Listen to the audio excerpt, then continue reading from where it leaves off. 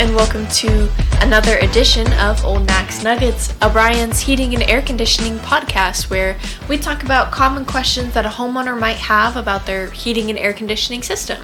My name is Brooklyn, and I am here with Brian Nakarada, the owner and president of Brian's Heating and Air Conditioning. How are you doing today? Well, another fantastic day, Brooklyn. How about yourself? Yeah, I was going to say fantastic as well. Alrighty. Well, what's on your mind today? Well, I have a question about SEER, EER, and SEER2 and EER2. Okay. What's the difference? All right. Well, for years, air conditioners were rated in what we call SEER rating. That is SEER. And they also had an efficiency rating of EER. And what SEER stands for is Seasonal Energy Efficiency Ratio, and EER is Energy Efficiency Rating. So what's the difference between SEER and EER or EER? Well, Seasonal Energy Efficiency Ratio is a rating system where the amount of wattage that is required to produce the BTUs of cooling is done at different outdoor temperatures. So in other words, over a span of a summer where we see a lot of different temperatures, how efficient is my unit? So the testing that's done for that, and all the manufacturers have to certify their results to show that they are in compliance with the efficiency ratings of their units.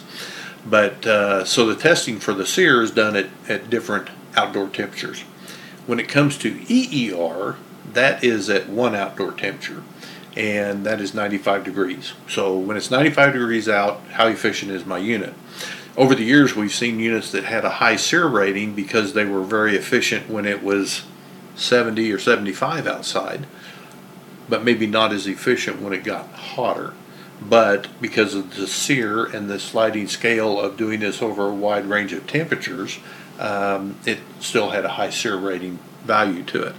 And then in January of 2023, we had a change that the government is now rating these units in SEER2 and EER2.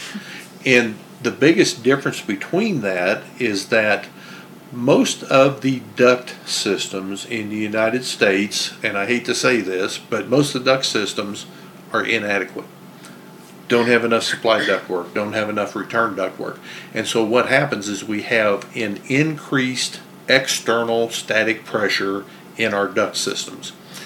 And so the manufacturers now have to change the way that they rate them, because with the SEER rating and the EER rating, it wasn't realistic because most systems are not good.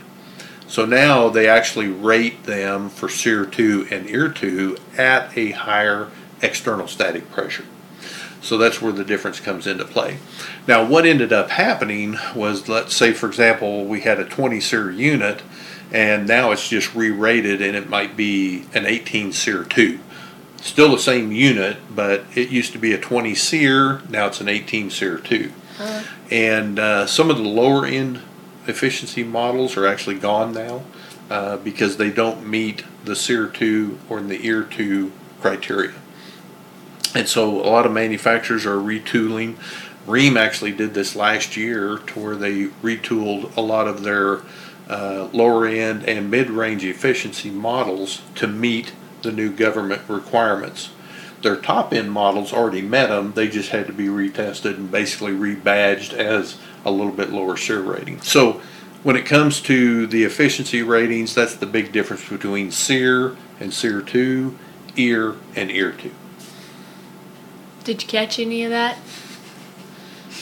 Hey Brooklyn, before we get out of here today, did I ever tell you about the time when I was addicted to the hokey pokey? No. But I turned myself around. Until next time, this is Old Knack. Have a great day.